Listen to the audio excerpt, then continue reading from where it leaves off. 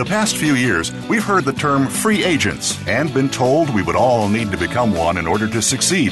The recent economic structures have helped to promote this concept as reality. Where do we get the tools to take control of our career path in the present and future?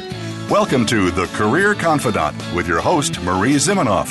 Marie and her guest experts are here to provide you with the tools you need to move forward and achieve your career goals. Now, here is Marie Zimenoff. Welcome to the Career Confidante. We're glad to have you here today. Today, as usual, we're going to be talking about another timely topic in the world of career development and job search. Today, we're excited to have Nancy Segal with us. Nancy has 30 years of human resource experience in the federal government and has now moved out and does training for those in the federal government and also helps people who want to apply for federal jobs. So if you have any desire or in the future may have the desire or have a family member who may have the desire to work for the federal job, for the federal government, or really for maybe some other close agencies, you're going to learn a lot today from Nancy. So Nancy, we're so excited to have you here today. Thank you for joining us. And thank you for having me, Marie. The federal government is the largest single employer in the United States. So anyone who is thinking careers and is not including at least a look-see in the federal sector is missing a huge opportunity. Well, and I've talked to a lot of people lately who work overseas for the government as well through the Secretary of State or some other opportunities. So I think there's a lot of different ways that people are finding opportunity through the federal government, maybe even that we don't think about on a regular basis. Right, and not only does the Department of State have overseas offices, but most of our law enforcement agencies do as well, like the Secret Service, like Customs and Border Patrol, various Defense Department agencies. There's even overseas offices of the Department of Agriculture, in banking regulators. Really, the possibilities are endless. Yes, and as you said, largest employer here in the States, also lots of opportunity to travel or do different things. I have a friend who's married to someone who's working for a government agency. I'm not sure which one, and they are in the island somewhere and just enjoying life. And of course, it's a temporary assignment, and then she'll be somewhere else again. But lots of opportunities for people of all ages. Some people who are kind of at the end of their career, I see doing this, and then of course people who are at the beginning of their career and have all of that mobility. So a lot of different opportunities available. But of course, we have to know how to get to them, and that's what you're an expert in. So we're happy to have you here today to talk about that. Well, thank you. So you've written books on writing federal resumes, on interviewing for federal jobs, on transitioning into the federal workforce, because it really is different. So tell us a little bit more about how applying for a federal job is different than applying for a private sector one. So I give lots of presentations on how to get a federal job, and usually I title them along the lines of looking for a federal job? Forget everything anyone's ever told you about job search. There are so many things that are different about a federal job search. Thing number one, I think, is critical to understand for people is that the 1 or 2 page resume that you have been taught is the standard across industry does not apply in the federal sector. A federal resume is typically 4 to 6 or 7 pages. So that in and of itself is a huge difference. Just the resume and application process itself. Another piece that is very different, and that is how you can find jobs and how you can apply. Virtually all, not 100%, but well over 90 to 95% of federal jobs are posted on USAJOBS.gov. And while in the private sector it is so critical to network, and there's lots and lots of discussion about the hidden job market, in the federal arena, if you cannot get past the screening part of it, the people you know cannot help you, because everything, all the applications go through USAJOBS with a few notable exceptions, like the CIA as an example. And in order to get any kind of traction and have your resume in front of a hiring manager, you have to get through the system. And so on the private sector side, a lot of times the system can be subverted or worked around, or fill in your own euphemism here. But on the federal side, if you can't get past the HR gatekeepers, who you know doesn't matter. So that is a really significant difference. Yeah, that networking can still be important, but it's not going to come into play until maybe the interview stage or those later stages. So you have to have the right document to even play the game. Correct. That's exactly the point. And, you know, when I talk to people about having a 4, 5, 6, 7-page resume, their eyes start to roll back in their heads for all the obvious reasons. But one thing I think people fail to appreciate is that from a federal perspective, if it is not on your resume, you did not do it. So let me give you an example of that. I oftentimes work with clients who are coming out of the private sector, and they might be a director or a vice president or something else along those more senior lines. And I say to them, do you supervise people in this job? And they look at me, and I can hear it in their voice. They sort of puff up and say, well, of course I supervise people. I'm a director, or I'm a vice president, or whatever. But from an HR perspective, on the federal side, no one makes that assumption or draws that conclusion. So even if you're a director or a vice president, or again, fill in your job title, unless you say you're a supervisor or a leader or a manager, no one will make that assumption. And so one of the ways these resumes get so long is the level of detail that the resume has to contain. Because the HR people, like I said, who review this are not allowed to draw conclusions or make assumptions. So the level, the clarity, the excruciating detail, all of that kind of thing is essential. The other thing that people find odd, we'll use that word, about federal resumes is the required information, things that you would never, ever put on a private sector resume. So an example of that would be one of the requirements for federal applications is how many hours a week the applicant works. So that's something no one would ever put on their resume on the private sector side. But if you don't include that information, because it's one of those little details that's required, a federal HR person can actually eliminate you from competition.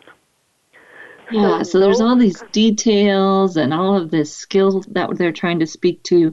And then if I'm remembering right, it's been a while since I've helped someone with this, but they also don't mind or maybe even encourage repetition, whereas in a corporate resume, we'd say, oh, if you did that same thing in each job, we don't necessarily want to put it over and over again. But in the federal resume, you want all of that detail, you want it all connected so that they can count the years, count the bullets, count all of those skills in. Absolutely.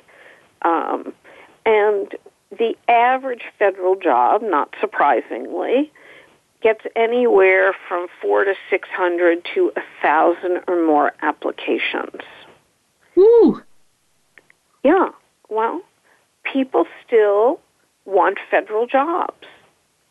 They may roll their eyes at federal employees writ large, but when it comes to their career, people like the idea of benefits, they like the idea of a level of job security, and there's still a defined retirement plan. Well, and that's funny because we like to villainize the tracking systems, the parsing systems, the scoring systems, but boy, there's no way. I mean, even for a corporate, the average for a corporate position is 100, used to be like 120 or something like that. And, there's just no way a hiring manager could look through all of those. So, of course, they need a hiring system, a technology to go through the resume, which is part of why they are so different. And in some ways, how they're the same is the keywords and getting all of those skills are important. But at federal, it's just one more level. It is, and let's talk about some of the ways they're different, and then I think it's important to talk about some of the ways they are the same. So we've already talked a little bit about the length. We've talked a little bit about the level of detail.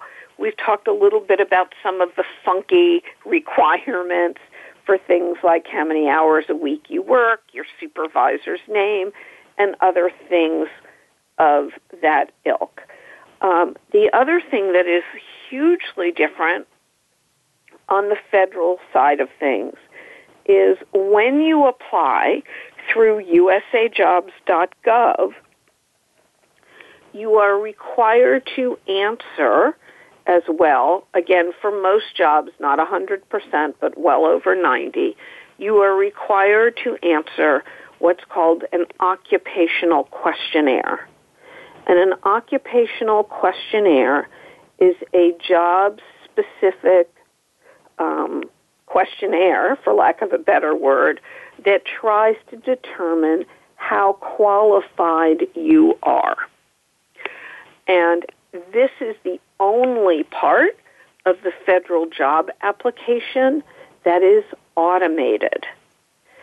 So Nancy, we're going to stop here and take a break, but when we come back, we'll continue to learn about this questionnaire because this is critical. I know that some private jobs have you fill out something similar, but the federal one, I'm guessing, is much more stringent, and we'll also dive more into what the differences are as people are applying and some of the similarities. So we're going to take a short break, everyone. We'll be back and continue learning from Nancy when we get back in just a few minutes.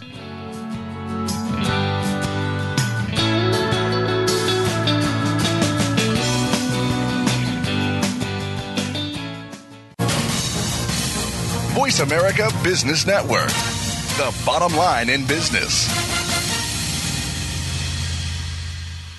You know that the career landscape has changed and that you need to be proactive about managing your career. You can have the foresight, skills, and confidence you need to take charge of your career and seize opportunities. A strategic advantage and career expert, Marie Zimenoff has helped thousands of leaders like you get focused, get found, and get hired.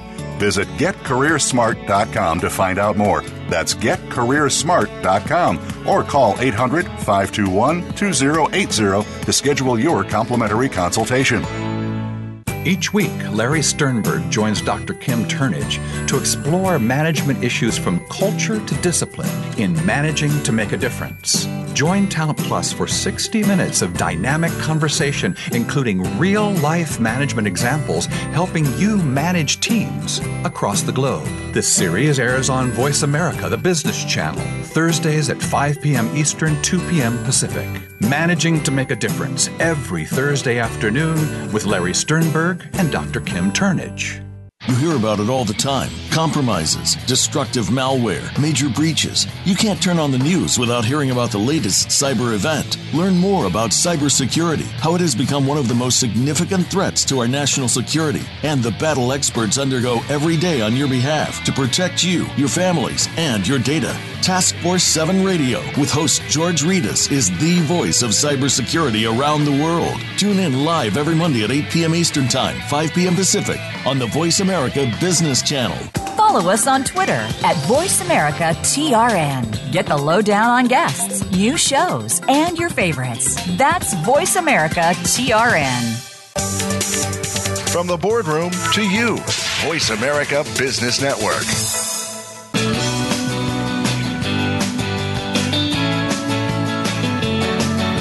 You are tuned in to The Career Confidante with Marie Zimenoff. If you have a question or comment for Marie or her guest today, please call 1-866-472-5790. That's 1-866-472-5790. You may also send an email to marie@astrategicadvantage.com. Now, back to The Career Confidante.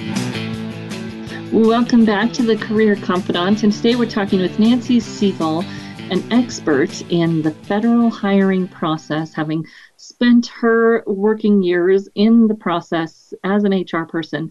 Now she helps others who are trying to get in. So, Nancy, we've been talking about what's different between the resumes, and you were just sharing some of the differences in the application process, specifically this questionnaire, this automated questionnaire that's at the beginning of the application, and why that is so important. Okay, thank you, Marie. I think that questionnaire is critical for a couple of things. Thing number one, I encourage anyone that is thinking about applying for a particular job to review the questionnaire before they decide whether or not they wish to apply. And that's really important because if you cannot respond positively and strongly to all of the questions on the questionnaire, you are not going to be a competitive candidate, and it is not worth your time. So that's something that's quite different than the private sector. As you noted before the break, the private sector has questionnaires as well, but the scoring on the federal side of things is absolute. And anyone who does not score, and this is a bit of an oversimplification, but anyone who does not score 100 on the questionnaire does not move on in the process.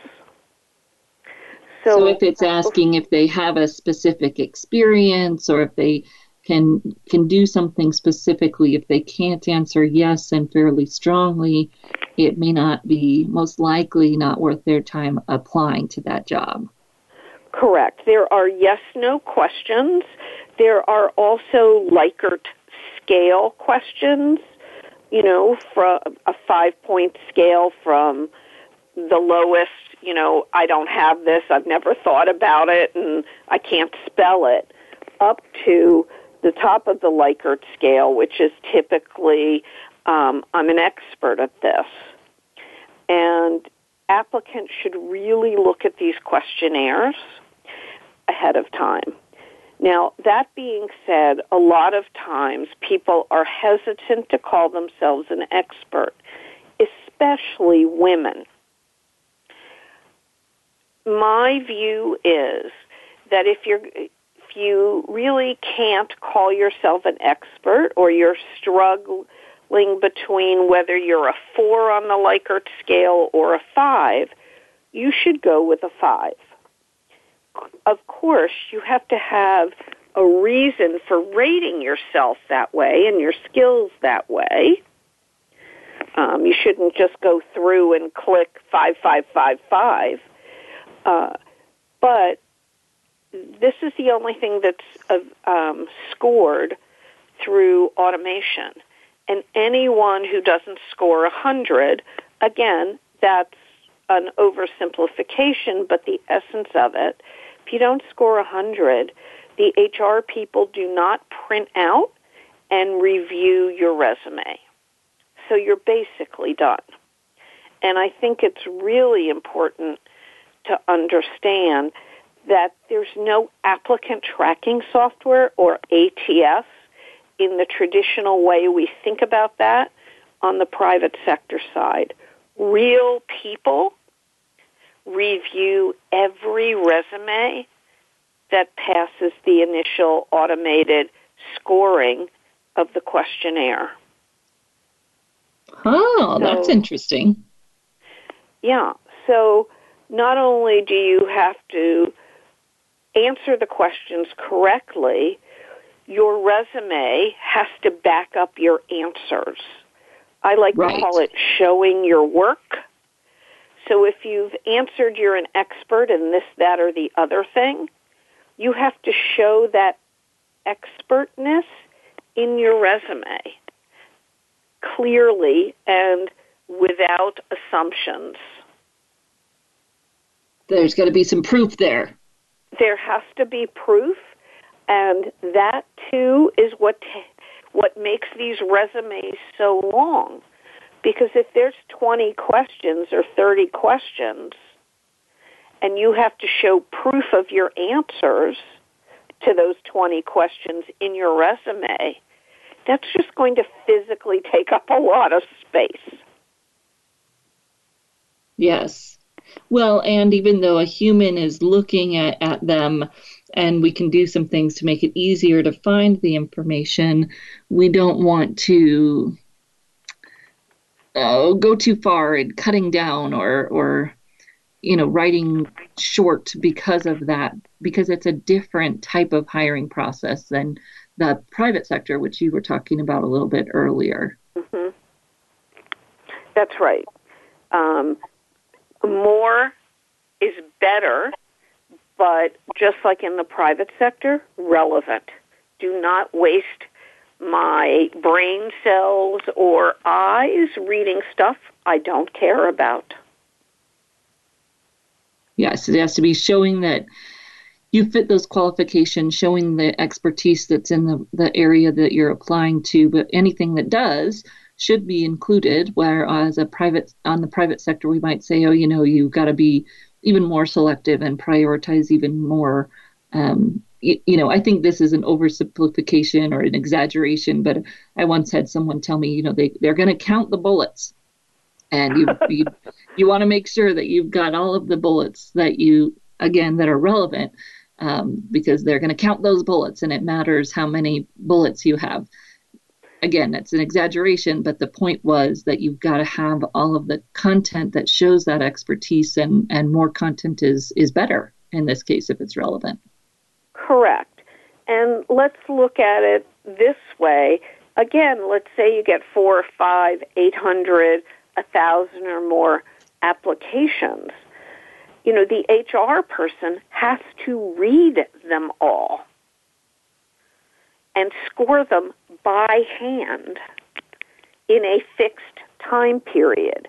So the easier you can make it for the HR person, which was sort of your point, the more obvious we can make our answers, the more likely you are to score well. It's one thing if you're the 3rd, 4th, or maybe 8th resume that the HR person is reading. But if your resume is number 563 or 872, the attention span, then this is not a slam on HR people, this is just reality. The attention span and ability to discern what they're looking for is not nearly as good as it was when they started. Right, and this isn't too different. So when I worked at the university, it was a similar process, working in that area, the academic area, hiring a staff person where the people scored by hand. Thankfully, we only had like 25 or 30 that we had to score by hand. And then you were able to pick how many people you wanted to interview. And for my story, that's where the networking came in, because we were able to interview 13 people instead of 12, because I knew the 13th person on the list. You couldn't skip people, but you could still go down as far as you wanted to. You decided how many people you wanted to interview. So they're rating all of these people by hand, and that takes a lot of time, and maybe throws a little bit of a difference from what people are thinking, because I think we all think USAJOBS, of course, is one of those resume scoring systems, and it's not. No, and that is a major myth that a lot of people have. The only thing that's scored automatically is the questionnaire. Yeah. Multiple choice questionnaire. So it's really important to think about your reader, as it is always when you're resume writing, but think about it in a different way. Yeah. Well, and so we're going to take another short break here, and when we come back, I want to talk a little bit about maybe some age issues in the federal government. You know, can you be too young to apply? Can you be too old to apply? I've heard people talk about that. And then let's talk a little bit more about how you actually find these federal jobs, how people find the jobs and apply. What does that process look like in a little bit more depth? So let's go ahead and take our break. When we come back, we'll talk about some age issues, some more myths perhaps that are out there, and then dive a little bit into the process of finding and going through the hiring process for a federal job. We'll be right back in just a few minutes.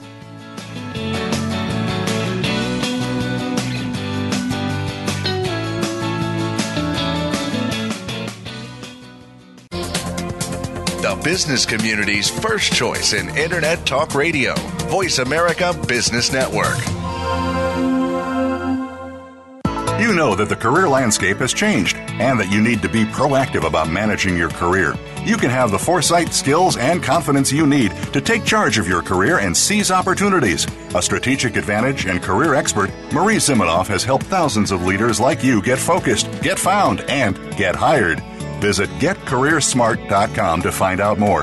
That's getcareersmart.com or call 800-521-2080 to schedule your complimentary consultation.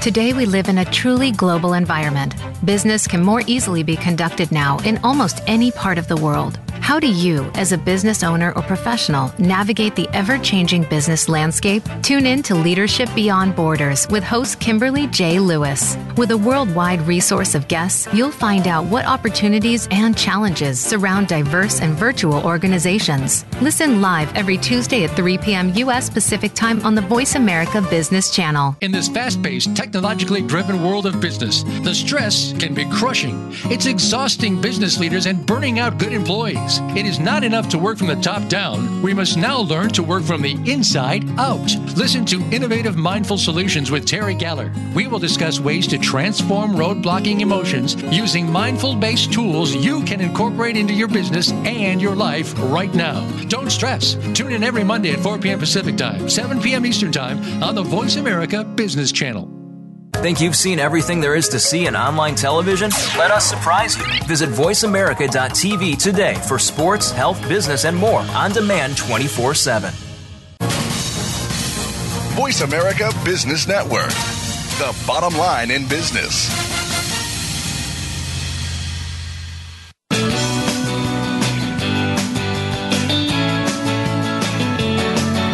You are tuned in to The Career Confidante with Marie Zimenoff.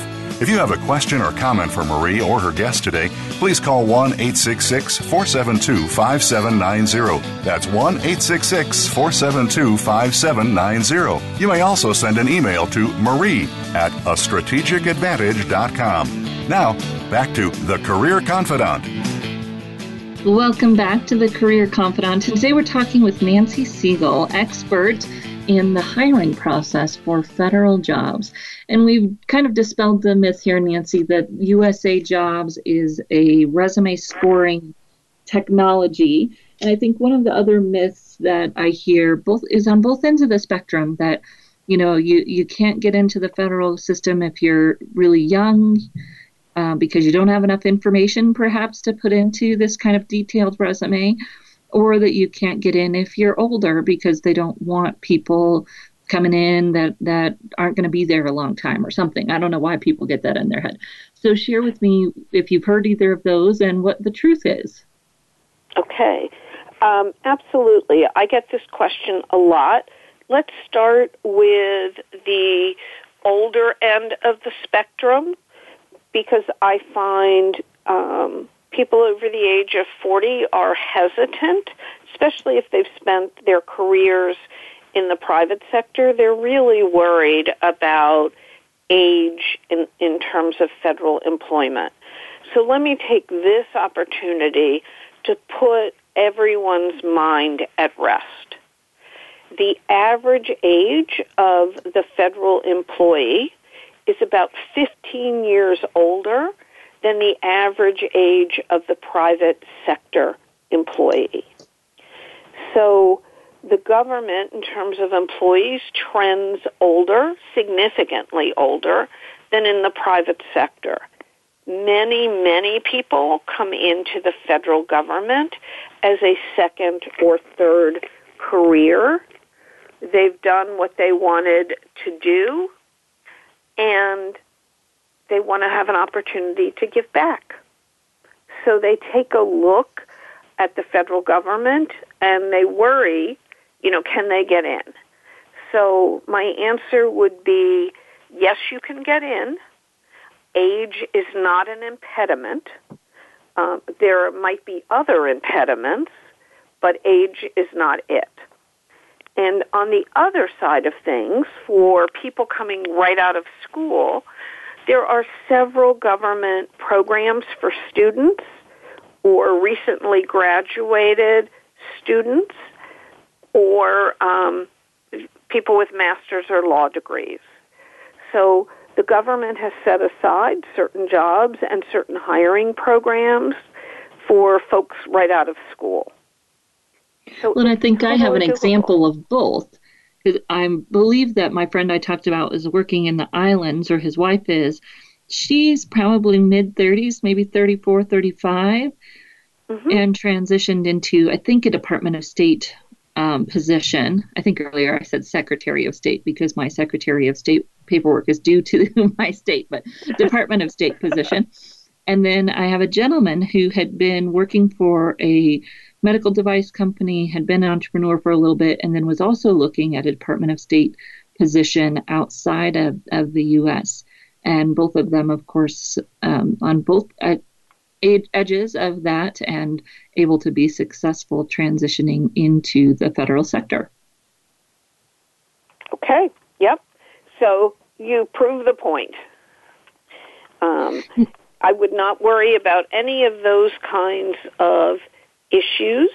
The government is not only more age or generationally diverse, the government is also more racially and gender diverse than most private sector organizations. So yeah, well, and just the sheer volume of opportunities, right? You've got that lots of different ways you can get in, and therefore ways that almost anybody, depending on their background and what position they're looking for.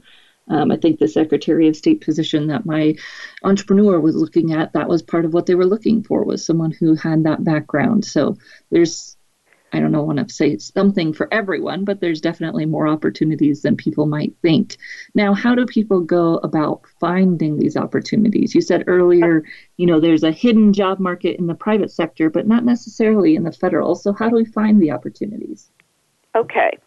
So not all jobs, all federal jobs are required by regulation to be posted publicly. Okay?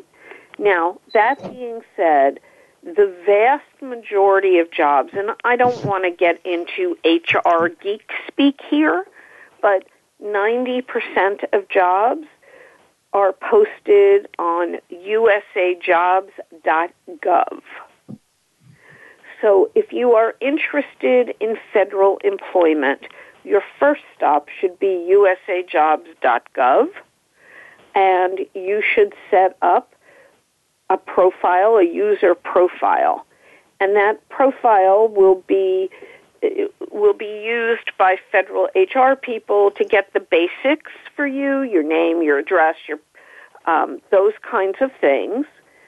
But also, that USA Jobs profile, you can use that to set up an automatic search agent to send you jobs that meet your criteria.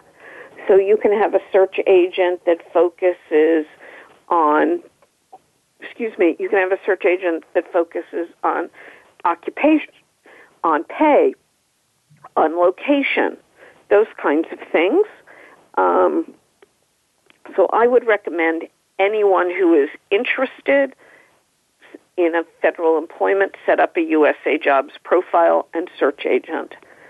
There are some agencies, primarily in the intelligence community, like the CIA, I'll just use that as an example, that post their jobs on their own website. The CIA gets about 10,000 applications a month. If they're interested in you, they will reach out. If they're not interested in you, you'll never hear from them because the volume is just so high. Please do not ever, ever, ever tell your audience, do not ever, ever, ever pay anyone to show you the, quote, hidden federal job market.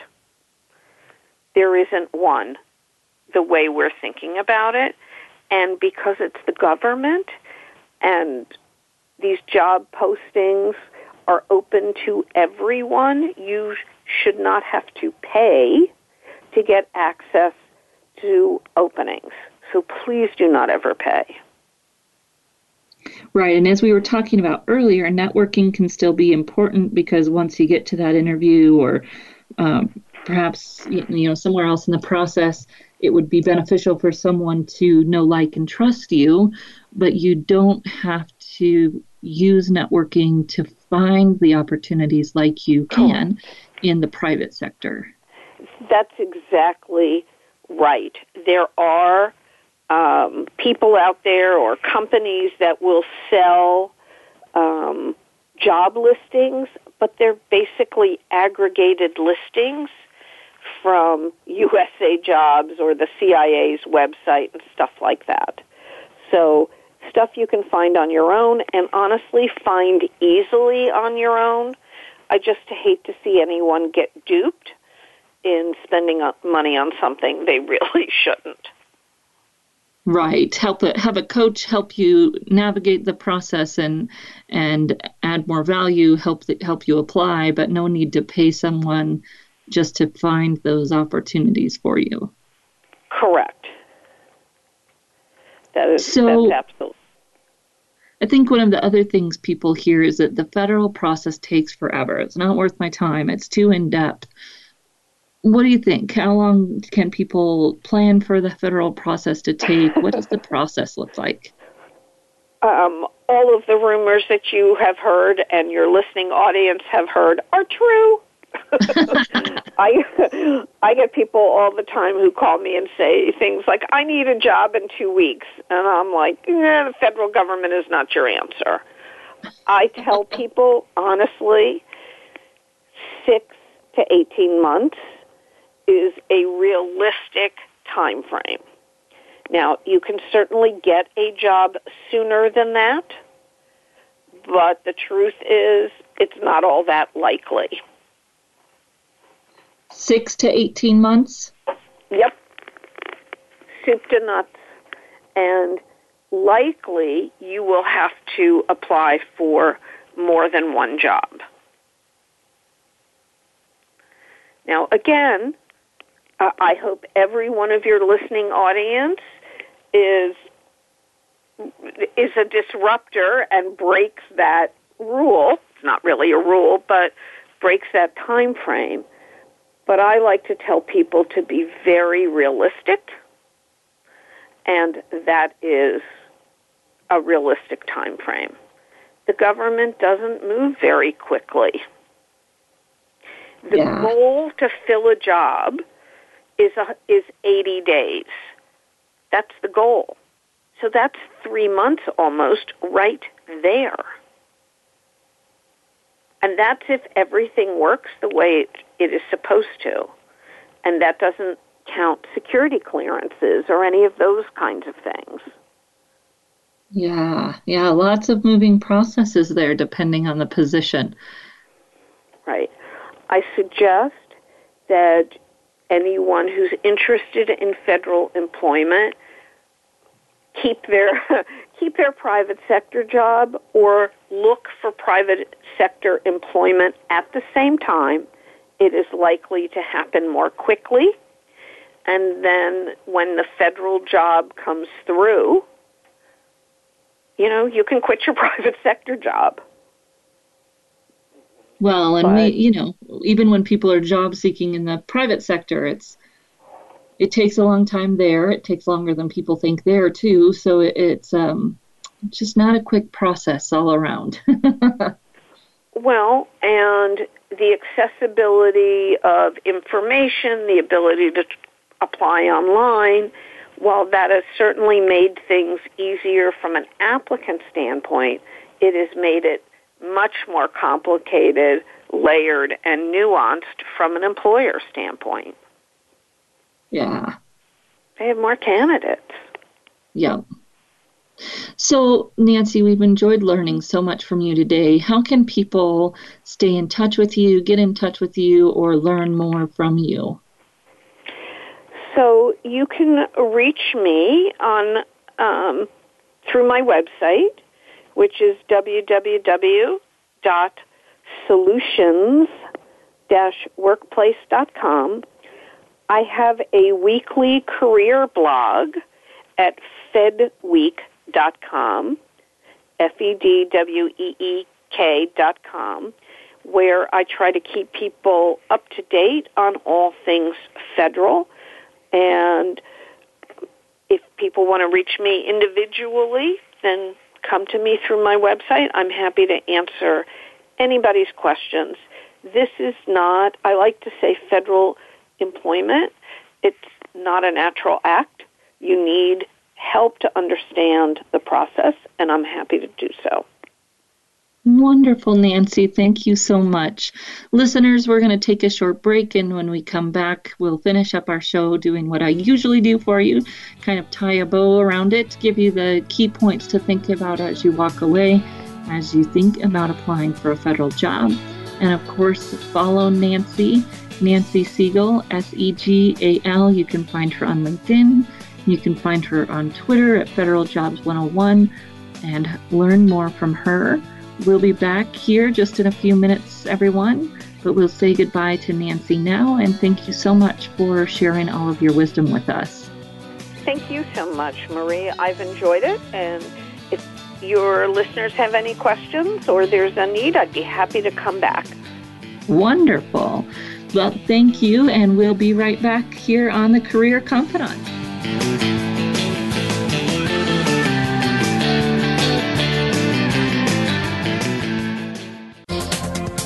The business community's first choice in Internet Talk Radio. Voice America Business Network. You know that the career landscape has changed and that you need to be proactive about managing your career. You can have the foresight, skills, and confidence you need to take charge of your career and seize opportunities. A strategic advantage and career expert, Marie Zimenoff has helped thousands of leaders like you get focused, get found, and get hired. Visit getcareersmart.com to find out more. That's getcareersmart.com or call 800-521-2080 to schedule your complimentary consultation.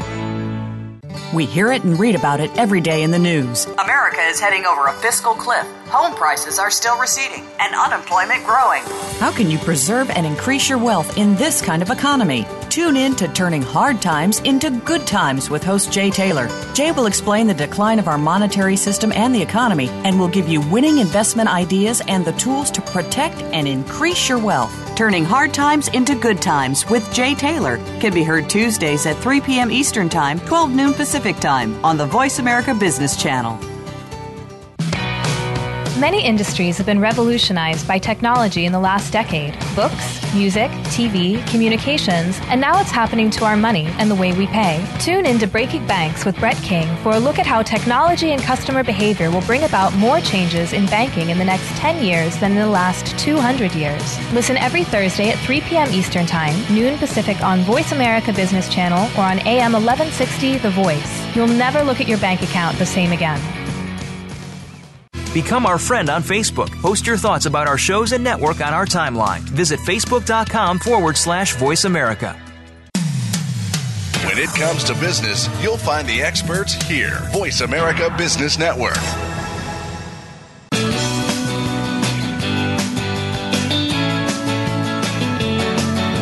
You are tuned in to The Career Confidante with Marie Zimenoff.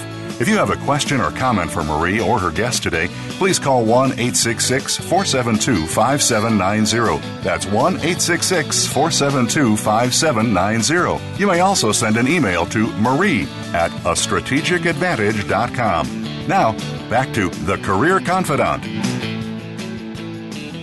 Welcome back to The Career Confidante, and today we've been talking with Nancy Segal, a HR expert in the federal hiring process. So, you often have people talk about how to apply to federal jobs or what federal jobs are and what a federal resume looks like. And what I love about Nancy is, of course, that background actually in HR. Hiring for federal jobs makes it so much easier to know that she knows what she's talking about. And we learn things every day, all the time. We have myths dispelled, which is great. Some of the key ones she talked about today is that USAJOBS, although you might input your resume, it is not an applicant tracking system. And kind of a newsflash here, and as applicant tracking system goes, it may be an applicant tracking system, but it's not scoring your resume, which is usually what people talk about when they're talking about applicant tracking systems, is that it's a scoring system. And it's not. And that the hiring manager or the HR person is scoring your actual resume that you upload. So when you think about that and you want to create a resume that's easy for a human to read, there's so much out there right now about what works in ATS and what doesn't, and what goes through and what doesn't, and what can get scored and what doesn't. Isn't it just so nice to know that you don't need to worry about that for USAJOBS? You need to make sure it will go through and that it will download on the back end, which is actually fairly easy. You have to do some pretty creative things for it not to happen. But that the human is reading and scoring your resume. They're not reading and scoring some output from an applicant tracking system. They're actually going to download and read your resume. So the questionnaire, as she talked about, is important at the beginning of the application process. And this can be true in the private sector as well. For instance, our hospital, the pre-questionnaire asks you if you've ever worked in a hospital or not. And if you say no, pretty likely you'll be kicked out. She was talking about the same thing for federal, that of course it's an oversimplification, but if you can't answer the question strongly on the questionnaire, it may not be worth your time. Something to check out before you take the time to put together that resume. Look at the questionnaire, see what they're asking for. That will give you some direction in what to highlight in your resume or what to make sure is in there. as well as if it's a job that is worth your time to apply to. So myth number one is that USAJOBS is an applicant tracking system. Myth number two, maybe that you should or could apply even if you don't meet all of the required qualifications. With the average resumes applications, which I did not know that the federal average resumes for each job was that high. She said somewhere 400 plus. I'm sorry, but it's just not very likely that you're going to get a position if you can't answer all of those requirement questions, as she said, strongly or very strongly. It's not the type of place where you can network in the same way as the private sector. You have to meet those minimum qualifications. Part of the myths we also talked about were around age. Am I too young? Am I going to qualify? There might be programs just for you. And if you have all the qualifications, it doesn't matter your age, of course. And if you are older, that's okay, because as she said, the federal workforce is on average 15 years older than the private sector workforce. So don't let either of those deter you. The one myth that, maybe I was kind of hoping was a myth, that it turns out is quite not a myth, is the length of time it takes to get a federal job. She said on 6 to 18 months. It's a big range there, 6 to 18 months. We know in the private sector it can be 4 to 12 months, depending on the level of position you're targeting. So 6 to 18 is just that one step longer, and you want to be prepared for that. If you're looking for a job quickly, it's probably not there. Your fastest job search is always the industry you already have experience in and the position you already have experience in. If you're looking to make a change, have to be realistic that that's going to take some time. And really in the federal market, it doesn't matter how much of a change you're making or if you're staying very similar. It's just the process that takes a long time. Now, this idea of networking and, is it important to network when you're looking for federal jobs? Yes, because people still like to hire someone that they know, like, and trust. So it may not help you in deciding whether or not you are qualified and you get through the screening process, but it may help you in getting an interview. So I tell my story a lot about working at the university. We couldn't change the order. We couldn't change the scores. The scoring process was very set, but we could change how many people we interviewed. So I could go down further on the list to capture someone that I had some familiarity with and to interview everyone in between. But there's the possibility for networking to make a difference, even though it's not going to skirt you around the process like it might in the private sector, or provide you an opportunity to look at a position that you might not get an opportunity to look at like you might in the private sector. Everything in the federal government is posted. Please know that that doesn't mean that it might not already be filled, just like the private sector. So people always say, that applicant tracking system got me, it kicked me out right away. Well, possibly. It's possible that you weren't qualified, possible that you couldn't answer one of the qualification questions strongly enough. It's also possible that they already had a short list or someone chosen for that position and just had to post it because of requirements. Probably less likely to happen in some agencies than in others, but happens everywhere. So you might not be networking to uncover a position, but networking can still help you have an opportunity to connect, get that interview, maybe have a better interview, etc. So no hidden market. Don't go paying people to help you uncover the federal hidden job market. There's always opportunities for coaches and resume writers to help you be more successful. But in terms of people saying they're going to help you uncover jobs that aren't posted, probably not when it comes to the federal sector. So when you're getting ready to apply for a federal job, check out the requirements, check out that questionnaire, make sure that it's really a good fit for you, that you have all the qualifications, you can answer all those questions strongly. And then you're going to sit down and write that very detailed, long, as Nancy said, 4 to 6 pages, maybe even more, resume that shares every bit of proof you can muster, truthfully, that speaks to how you meet those qualifications.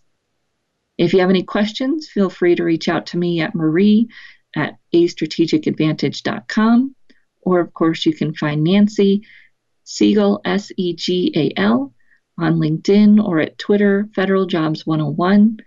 And we look forward to seeing you right back here again next week on the Career Confidante.